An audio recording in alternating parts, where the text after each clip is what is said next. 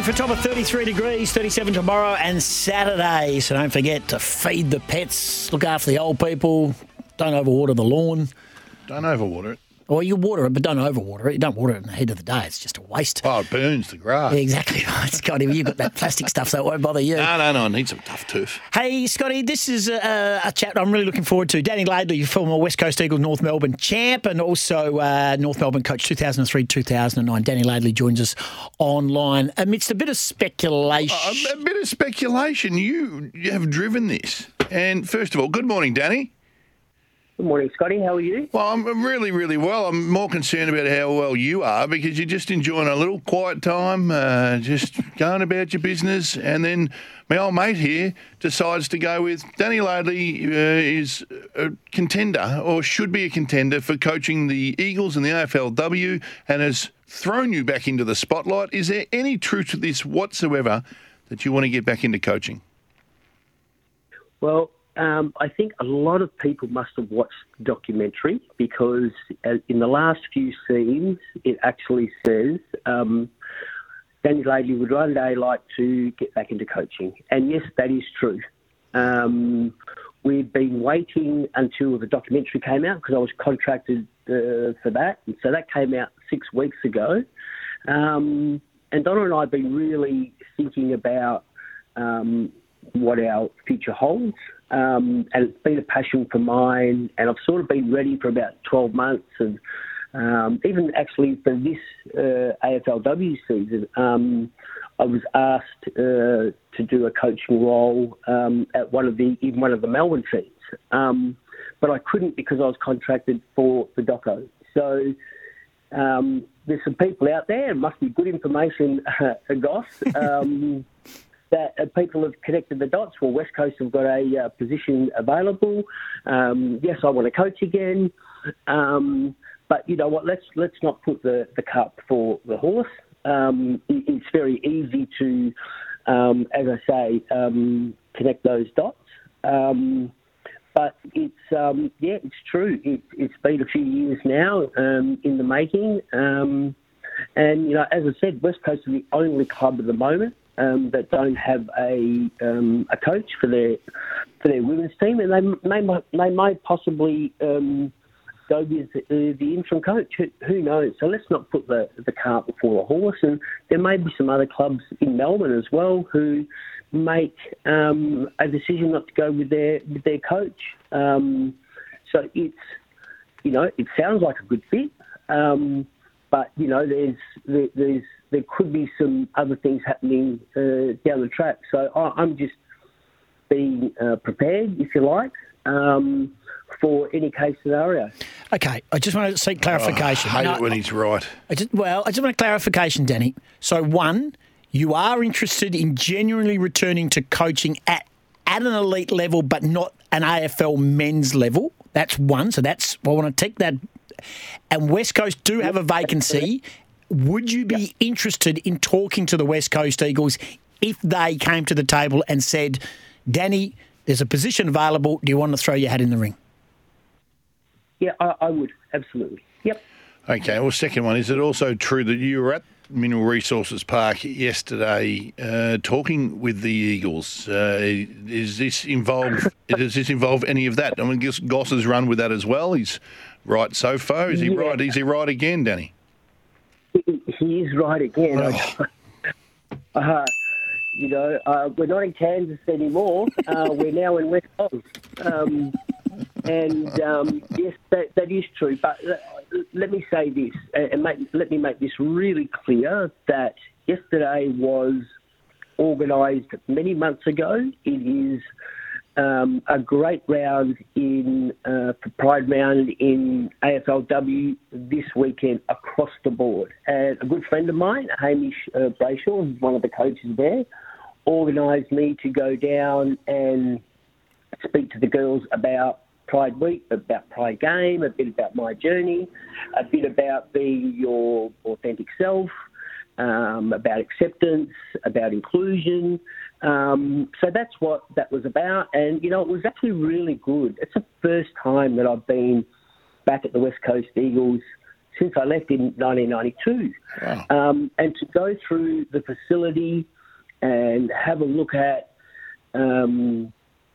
how far the club has come and the work that they're doing behind closed doors was very overwhelming for me, considering, I was one of the first people there in 1987. So, and then we sat and had some lunch and we watched the girls train. And it was a great morning. We spoke about this week's game against Adelaide. And, we had a fun time with the girls. It was genuinely awesome.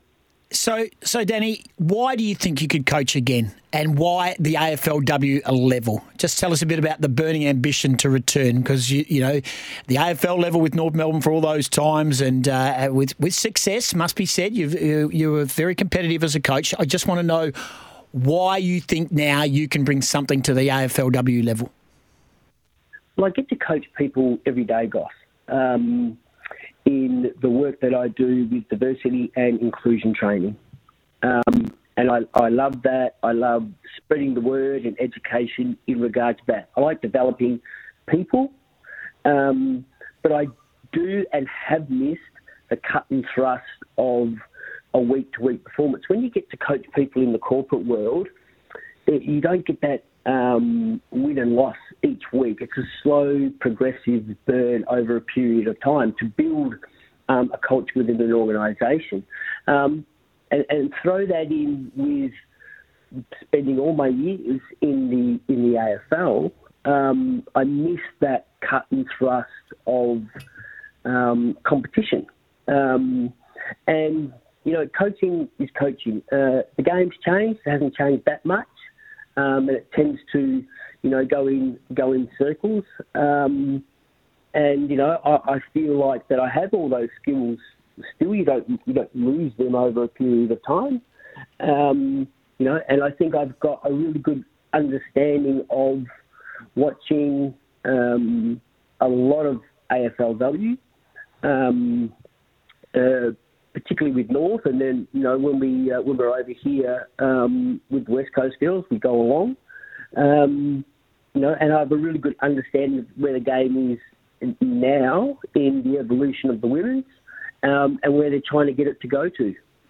One of the criticisms I was going to ask you, if you've been watching a lot of AFLW and you've been watching the Eagles, one of their criticisms, Dani, has been that a large chunk of them don't train as hard as they possibly have to be like Melbourne, to be like Adelaide, to be like Brisbane.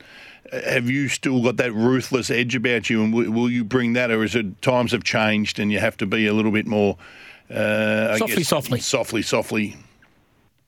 Oh, I think society's changed. There is a difference for coaching men and women, and I've been lucky enough to,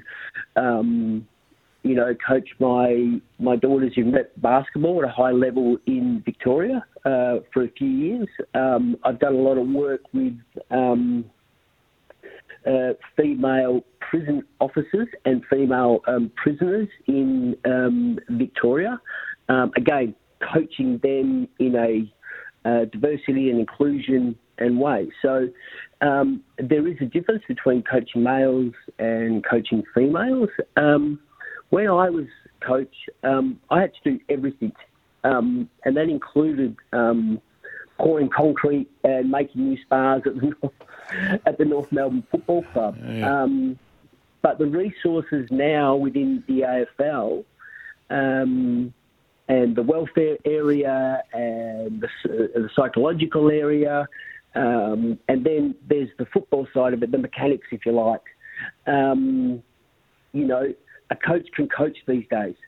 And you're still also a counsellor, a mentor. So you can spend a lot of time with your players building those relationships so you can stay connected off the field and you can stay connected on the field. So, yes, and I suppose that's where coaching and football has evolved with society, really.